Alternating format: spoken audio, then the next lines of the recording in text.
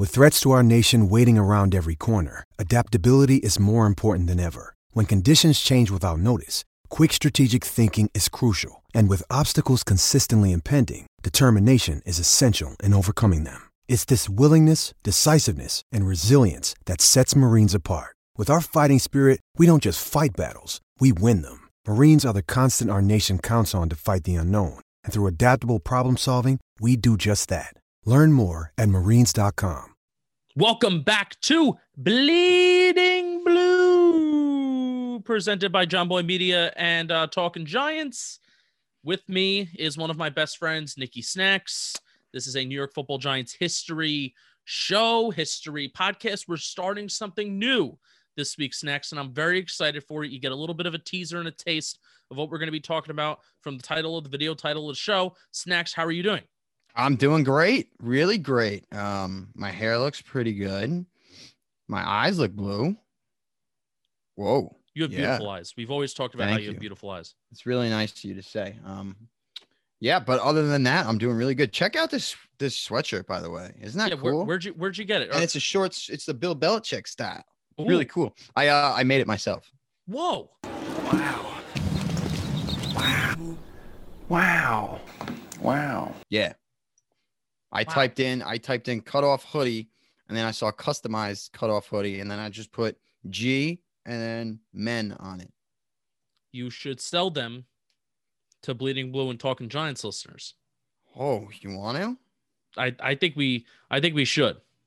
I don't think I'd make any money, but yeah, that's a good idea. It's the same thing like what Bobby does for like the stickers and stuff. Like he doesn't make money on that. That's true. But probably loses money. This is like, I get like a lot of compliments on this. So yeah, no, that's great. Especially Bill. I think a lot of people would appreciate the Bill Belichick. And you know what? It's great. I'm trying. All right, we're going to get to Giants history. We're going to talk about this one. Bill Belichick is Giants history. So Bill Belichick is Giants history, but I'm trying to become a person that wears a sweatshirt. I'm not doing it right now. I'm trying to become a person that wears a sweatshirt indoors. I'm trying to adapt that mentality because I think it's fun. It's very cozy, but I get too hot. So I think that's like the perfect, like meet me halfway of sleeves, but sweatshirt with the hood, etc. It's the most ideal thing. And, when we can actually go to football games, which we probably won't be able to until never, like 2040. I recently dropped This is my September wear. That's your September wear. Yeah, it's perfect because it's not hot, but it's like maybe a little chilly. Breezy. Because the Meadowlands is always like 15 degrees colder than wherever you are because of the wind and everything. Mm-hmm. So yeah, this is my go-to. But you want to get into this, bitch? Yeah. Why don't you describe kind of what we're moving to, what we're doing? It's a kind of, if you were listening last summer to our show, it was just a podcast at the time, but if you were listening to our show, we were reading a book called If These Walls Could Talk by Ernie Palladino, and we kind of went through the chapters, and that was honestly my favorite, show idea, segment idea that we had and that we did over the summer, reading that book, going chapter by chapter and reading some of our favorite stories. So what are you going to be doing? I was reading that. So now you're going to be reading something. What are you going to be reading? Something. Yes. And that was a lot of fun. We like to read, especially about Giants history. So this book is probably near and dear to a lot of people because that's the book right there. It's called A Team to Believe In. And it's written by, I don't know if you noticed who it's written by. Tom Coughlin. So Tom Coughlin was the Giants coach from 2004 to 2015. Mm-hmm. And after the magical 2007 season, he wrote a book about that season. And I can promise you that all the behind the scenes stuff that we will get to, it is well worth your time. And if you do love the Giants, which if you're listening to the show or watching the show, I would assume you are a fan. So we're going to talk about this book and just some, we'll start with the first couple chapters today. Cause it's not that long of a book and we'll get to it all. There's a couple crying moments because I've read the book a few times. Oh, and you're a sobber. Like I was crying last week. You were crying last week when we were talking about how much you love Eli Manning. You shed a few tears. Right. Exactly. And I love Tom Coughlin. So, I'm not crying this episode because the first two chapters are not cry worthy. No. Anyway, you want to get into it? Let's get into it. Let's get into it. Okay. So I want to start off. We're going to start. I was wondering how I'm going to do this. If I want to start later in the book and just really get to like the the fun, juicy stuff of the stories. But obviously that's boring a little bit, I guess. So I want to start at the very beginning and how it leads up into the actual 2007 season. So Coach Coughlin writes, the first chapter is really about the 06 season and the playoff loss to Philly and what needs to be done in 2007. So obviously the Giants lost to Philly in the 2006 wild card game. I think it was 23-20 on a last second 38-yard field goal by David Akers, a game in which they had come back down 10 and made it a game. And that second half of the game, Coughlin actually talks about it in here. He saw the first signs of Eli's real growth. He said he saw it in 2005 when he had a very nice year, but that second half of the wild card game against Philly, he showed that he really can be the franchise guy and a guy that the Giants can win with. But it just obviously the first insert that I want to say, it's very quick. Just getting to the playoffs was a relief to some in the organization and probably to Giants fans as well. But there is no relief for me, talking about himself, Coach Coughlin, because the Giants were 6-2 to start that year. And they were riding high. Everything was going well. And then all of a sudden, 4 losses in a row and a few really bad ones. If you remember correctly, they lost to the lowly Jaguars. And then the next week, they lost to the Tennessee Titans in brutal fashion. I think we were just talking about, they were up 24-0. And Matthias Kiwanuka had Vince Young wrapped in his arms for a sack to win the game. And Vince Young scrambles for 20 yards and the Titans pull off the comeback and win the game.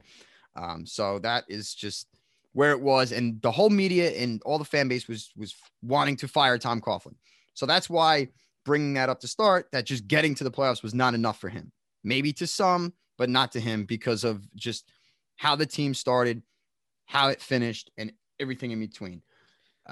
And the locker room was in disarray. And we talked about this over the summer in If These Walls Could Talk, where Michael Strahan had a famous like peanut butter and jelly rant in front of his thing. That's what it's known as, like the PB&J rant, the PB&J speech, where after that, 24-point comeback against the Titans, where they allowed the 24-point comeback, there was a bit of beef between Plaxico Burress, where Plaxico Burress questioned the effort on the defensive side of the ball. And Michael Strahan, being the vocal leader that he was, and Snacks, this is something that's not talked about enough. Because Michael Strahan's a Hall of Famer, because he has the most sacks in franchise history, because he finished off his career winning the Super Bowl. We view Michael Strahan, he was the perfect leader. He was the perfect guy. He had a lot of things to say. And he got into a ton of altercations, like unnecessary altercations that you can argue hurt the team. Like crazy. Yeah. He got into fist fights with guys earlier in his career, like offensive tackles, talking back to Plax, and that caused a problem. So then what that speech was, the PB&J speech, he was eating a peanut butter and jelly sandwich, and between his 2 front teeth, the shit was just spitting out of his mouth to this one reporter, where he's like, if you're going to talk to somebody, if you're going to ask somebody a question, you come to me and you ask that question. Your face when you ask me this question and the way you're going to ask it. I know you're going to ask it in a way that's just more of a division and more of a negative way than what it was. All right, so come here. I want to see your face. Please, part so I can see your face. If you are a responsible journalist and look me in the eye, ask me this question, please. The way that you want to ask it, come here. Look a man in the eye before you try to kill him or make up something. Look him in the eye. So the locker room itself featured a ton of personalities. He had Plax, who was, I wouldn't say a bad teammate. I don't call Michael Strahan a bad teammate either. But even Tiki Barber, you had a lot of veterans. And a lot of egos. Jeremy Shockey. Like these were a lot of head cases in one locker room. It's a very compatible elements to be in. And when you have Michael Strahan, who's the most vocal of them all, and his voice resonates louder than anybody's in that room and in that organization, essentially, it's going to be some issues. There's going to be some division in that locker room. Right. And a lot of people talk about now, like this past summer, just to compare it, right? A lot of people are talking about this past summer. Are these young guys going to really get Joe Judge's message of, being a hard-nosed coach and discipline and stuff like that? It's always you feel like it's always the young guys. Like a young team is very receptive to that. But the Giants, back then, Shockey was pretty much a vet. Antonio Pierce was signed as a free agent. Plax was signed as a free agent. Michael Strahan, we all know, was kind of towards the end of his career. So they were a veteran-filled team. Yeah, so these aren't guys that you would typically perceive as guys who would be very receptive of Tom Coughlin's no nonsense. We're going to talk about firm, fair, honest, and demanding. Firm, fair, honest, and demanding. That's the code I've always operated under. Mentality that he had when he came in.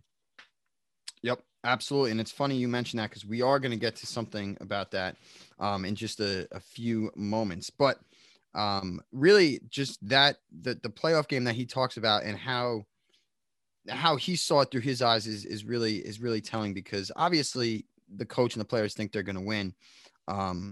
But he really thought that they were going to win. Even when they were down 20-10, he said through all the injuries, through all of the media and through all of the distractions from players in the media talking, I went into the fourth quarter thinking we were still going to win this game.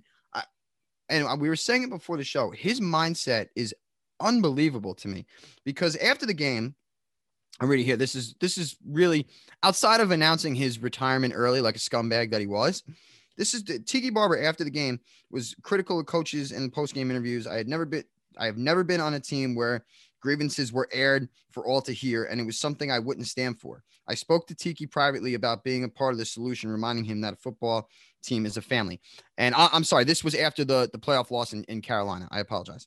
And just goes to show that when he takes that, so right off the rip, I don't think they liked each other at all, which I don't understand, because without Tom Coughlin, Tiki Barber is probably still fumbling the football. And for him to just air his grievances out in the media is never good to begin with, let alone when you're the star player on the team. It shows the young guys and the other guys on the team that, okay, well, this is okay. I can blast the coach. I can blast the organization in the media. You can't do that. I'm sorry. You just don't do that. So that was the first instance of which Tiki really became a thorn in the Giants' side, and it all went downhill. Obviously, he announced that he was retiring at the end of the year in the middle of 2006. And to me, shot to shit everything. How do you play like that? I don't know how a team goes in preparing week in and week out, and they're looking at Tiki Barber like, well, this guy's checked out after the year. Yep. So it puts a stain on it. But I wanted to I'm not going to talk about Tiki. We're going to talk about him later on this summer. I can't get into it now. So let's just briefly, is Tiki Barber the most hated player, like in your mind and in your fandom, who has ever played for the franchise? There is not a close second. I hate Tiki Barber. I hate him. And there is a story that we tell once a year. I'm saving it for the summer because I think this show is going to be really fun over the summer when people are getting more excited for football and stuff like that. So we're going to share it once a year. I'll even try to find the date that we shared it last year, and we'll try to share it around the same time. Yes. You had an interaction with Tiki Barber's family. Mm-hmm. So we'll save that. Not him, with his family. Not him. Yeah, it was ugly, and it's not something I'm proud of, but it's something that needed to be done. So I don't should give a be shit. though. Of course I'm proud, because there's a lot of people who also agree with you. You have your spit list. If you ever saw him in person, you would spit on him. Correct. There's a lot of people that are on that list. Tiki Barber, I'm sure, is very close to number one. He is number one. Mm-hmm. Big. So you had an opportunity to get a close second and metaphorically spit on somebody's face, and you did. So we're gonna save that story though. We will indeed save that story. Stay tuned. But back to Tommy C, Coach Coughlin. So like I was saying before, this 2006 season was a drag for him and a drag for, I'm sure, his family, because that was his third year coaching. And honestly, they made the playoffs 2 of the first 3 years, which is pretty impressive for a quarterback second and third year. But it wasn't enough, because he was a lot to handle, Coach Coughlin. Like, he was kind of a prick in the media. He was a prick to the players. He came in as like this dictator, like no fun, no nonsense. Put your socks on right. Show up 5 minutes. If the meeting's at 12 o'clock, you're here at 11:55 or you're late. Like, so he was very authoritative. So that may not resonate well with others. Yeah. And after the 2006 season, I had mentioned that he was so confident that he was coming back, when everybody in the media, every newspaper outlet blasting him. Every radio host in New York blasting him that Coughlin's got to go, Coughlin's got to go, Coughlin's got to go. You hear that for months and months and months, and then when your season ends in disappointment after an 8-8 season and a close wild card loss, you're like, okay, is this it? This might be out. The players are talking shit about me in the media and everything like that. So he goes into it thinking that he is going to be the coach next year, which I still find mind blowing. And he goes home. I have a quick question about that. Shoot. Man, this is really going to test the memory, and this is bad prep on our end. Do we know when Ernie Accorsi retired? It's mentioned in here, but it was obviously after the 2006 season. Right. I don't know the month. I wonder when people knew, and include this in the comments, include this in the replies. We're doing the live chat right now. Mondays at 6 p.m. By the way, if you're watching this afterwards, Monday 6 p.m. on YouTube, on the Talking Giants YouTube. We have a good time. Thanks for everybody that's been tuning in every week. But it's so strange to hear how Coughlin was so confident that he was coming back, despite there being a GM change. It's not because Ernie Accorsi got fired. I'm sure he had an idea that Ernie was going to retire. So, and typically, the whole, you want to keep the GM, and which the Giants are not good at, by the way. You want to keep the GM. Lord. You want to keep the GM and the coach, on the same arm length together. If you have a new GM coming in, you kind of want that GM to pick your coach, but also the Giants usually don't hire outside the building, which was the case with Jerry Reese, which, for 2 Super Bowls, I would say it relatively worked out. There's nothing I can say bad. I could say a lot of bad things about Jerry Reese, but then after that, you have to appreciate what he did, and he should be in the Giants Ring of Honor. Just saying. But so Coughlin's feeling confident, and he stayed late at the office one night. He gets home. I pulled up to the driveway, 9 p.m. on a Monday. My kids, Tim and Katie's cars were in the driveway, and that's not abnormal for them to be there. But this was a little different at 9 o'clock on a Monday night. I get out of the car, pick up my bag, and walk into the house. Tim, Katie, and Judy is his wife. Tim and Katie are his kids, are sitting at the kitchen table, and I can tell from their faces that something is wrong. Dad, Katie says right away, why are you putting up with this? Talking about the media outlash and the players talking out on him. Is it worth it? Tim asked. They are dragging your name through the mud. You're getting hammered out there. So obviously this is taking a toll on his family too. And being an NFL coach has got to be one of the most difficult things in the world. It really has to, because you are under an absolute microscope 24/7. You could barely spend any time with your family because you have to literally watch film 24/7 all the time. And to hear like that Tom's kids are sitting him down, and he's a 61-year-old man. His kids are probably like in their mid 30s and whatnot. They have kids. They're sitting him down, be like, Dad, you don't want to coach anymore? That's fine by us. And Coughlin actually says, he goes, we talk for an hour or two, then Tim and Katie drive away. And for a moment, I feel the strain that they must be feeling at work and in their neighborhoods as Tom Coughlin's children. That is a difficult part of the profession. That really is tough. You don't think about the family members when the New York Post you're on the back page of the New York Post talking about getting fired and should be fired. And this guy sucks. He can't do it. He can't do it. Like, that's my father. That's not an easy thing to deal with. So I could understand why Coughlin feels a certain way about his job security and, getting hammered in the press, and then having to feel like his kids it's a burden for them too. So that's a big double whammy for Coach Coughlin. Yeah, it's one of the few professions where, you can be an asshole and you can fire back, but it's one of the few professions, maybe in life, and maybe I'm also getting this wrong, I feel like a player can easily fire back too and say, we're doing our best. It's a team game, blah, blah, blah. But no, as a coach, you really can't fire back because you're the leader of the team, and you need to be calm, composed, cool, collected, everything like that. So that's a really good point. It's so strange how, maybe, Coughlin was so confident that he would be coming back, but also I'm sure there was a part of his mind that was saying, and that was asking, is it right for me to even come back? Like, would I want to come back? Exactly. And it's funny because Tom Coughlin might have been the only person on planet Earth that was confident he was coming back for the job. I think it was evident in the sit down with his kids that they saw the writing on the wall, and they almost wanted to drag him out of the office because they didn't want him to keep putting up with it. Yeah. But shortly after, he had a meeting with John Mara and the organization, and it turns out they gave him a 1-year deal.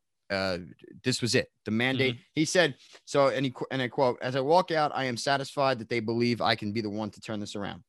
Though it is unspoken, it is clear it is time to win or else." So Giants usually don't, they don't keep, what do they call it? Lame duck coaches or lame duck GMs. So they gave him a 1-year extension, but if they didn't win this year, he was out the door. So he said the first thing that Coughlin really said that he needs to change for the 2007 season is actually change the way he is seen in front of his players and in the media, because he had a lot of wars with the New York press. He was not a very good person to ask questions to and ask follow-up questions to. He was very short, he was very stern, and he was very long-winded in his opening statement, which I will get to. So Giants Pat Hanlon goes up to him and he says, "I think to kind of get back into some good graces with the media, you should meet with them one-on-one and see what they want from you and what they want from your press conferences and go from there." And so Coughlin meets with, he says, 8 different writers, and the conversations allow me to gain a better understanding of media, their concerns, and how they perceive me. Afterward, I review my notes. Just what do reporters seem to want? And he lists, they want more access to me and the assistant coaches. They want more patience and understanding from me. They want fewer statistics and more insight when I answer questions. They want shorter opening statements so they can get in more questions. The beat writers want more time with me on Fridays. They want me to call reporters by their names, that made me laugh. And they want me to watch my body language and tone. So he was clearly a bear. And I think it was a good first step for him to kind of get in the good graces of the media, because when you're in the good graces of the media in New York, your job is probably a little bit easier. Yeah. So I thought that was very big of him to kind of have those one-on-one sessions and see what the media wants. Yeah. I mean, you can, I feel like this is so much of a bigger deal in New York than anywhere else. And I really don't think, at least right now, it might've been different when it was just newspaper and it was just radio, right? Might've been different when it was just kind of those two things, and internet too, just blogs and stuff like that. I'm talking, pre social media, everyone is on Twitter. Everyone's getting their news through Twitter, Instagram, whatever. I don't know if the New York media was always, nasty, so tough. I mean, there's more of them, right? There's more New York reporters than there is in, for the Arizona Cardinals, right? There's just more of them, but I never knew if they were always like nasty and intense. I know that, being on the back cover of the paper and the Post, that's never any good. At least right now, I don't really feel like they're like intense and they're mean and they're no, bad. It definitely feels like it's more soft now, which is kind of weird to me because there's so many more outlets and so many more like ways to express stuff like that. But in New York, nevertheless, and this was my main point, in New York, nevertheless, there's such a value to being a people person. Right. There is. I mean, and you see that with the head coach that we have right now for the Giants versus the head coaches, the 2 head coaches that we had previously, simply just being a people person, even if you're a good coach. Now, obviously, just because you're a good people person doesn't make you a good football coach, but I feel like it can go a long way in terms of communicating with your players. And that's where I really feel like, Coughlin identified that one aspect of, how am I communicating with my players? Yeah. We firm, fair, honest, and demanding. But the thing that in America's Game, which he said, I watched my Snacks' prep was reading like the first 3 chapters of this. So that was a lot of prep. My prep was watching the first 10 minutes of America's Game in 2007. And what he said that he needed to add to that slogan, firm, fair, honest, and demanding, was caring. He said he needed to add to that slogan, and not just caring about their development, but also caring about them as human people, which that's being a people person. And I think being a people person to players is a very, very important thing. And especially if you want to have the old school take of, oh, these players need to be coddled and these players need to be cared for, blah, blah, blah, you can have that take, but also, I don't know, just as a human being, I would like to be cared for. Right. Exactly. So know that the guy in charge of my profession, my boss, is caring about me is a very good feeling. That makes you want to play harder. It makes you more attentive and more motivated to actually put in the time and effort. So that's a great segue, because change is what he needed to make after the 2006 season, because he knew if he didn't win 2007, it was game over. So an insert here: over the course of 4 decades, I have coached at 3 colleges and with 5 NFL teams. And at 3 of those stops, I was the head coach. Never once did I question my approach or my process. I knew one way to coach football and deal with my players, and it had worked on both levels. It didn't mean I never took a hard look at myself to improve, but I never sought out a new way to interact with the players.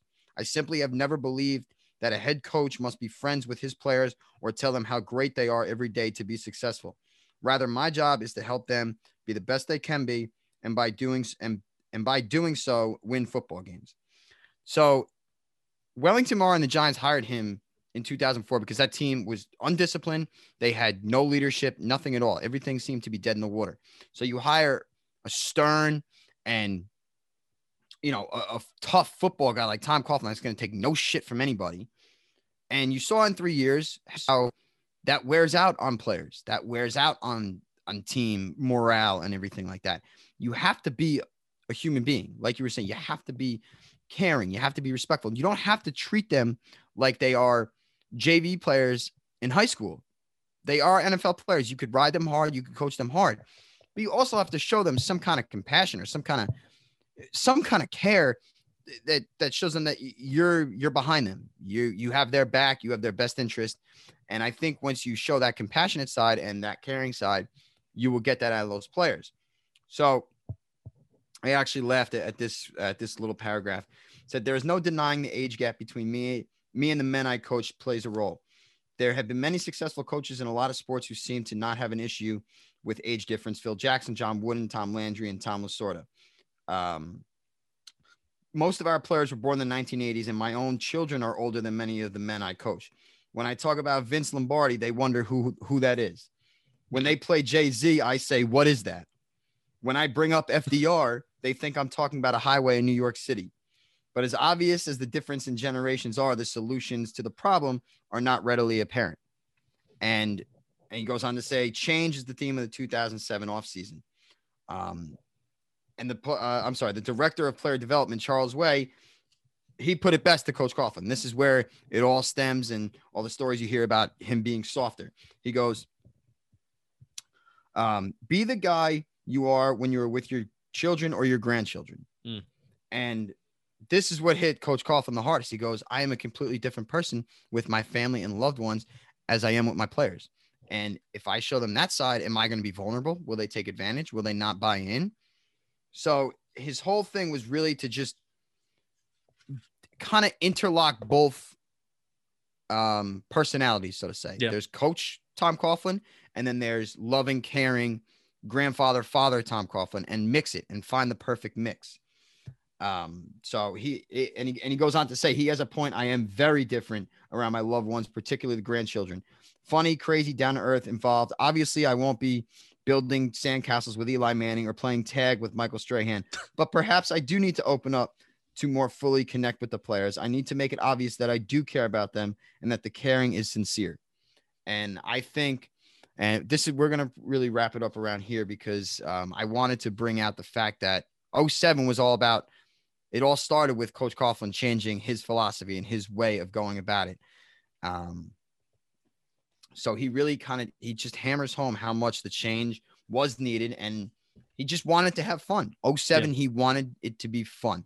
And you hear about the bowling trips and you hear about everything. And his first team bonding experience was a casino night in Giant Stadium. All the players there, they had drinks and food and wings. And Were they gambling? They had play money. Fake money.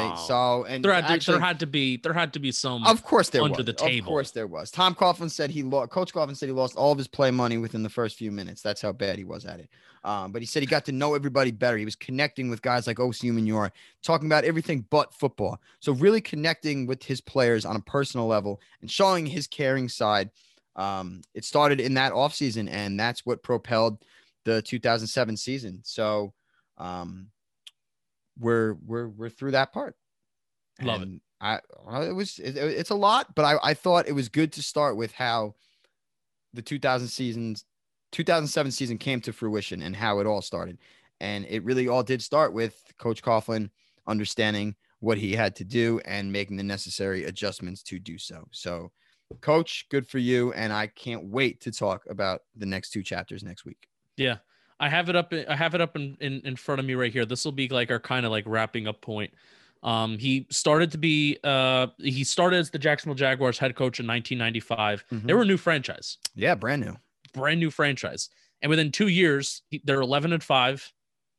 They're 11-5 in 97. They're 11-5 in 98. Then 1999, they're 14-2, and Crazy. they make it to the AFC Championship game.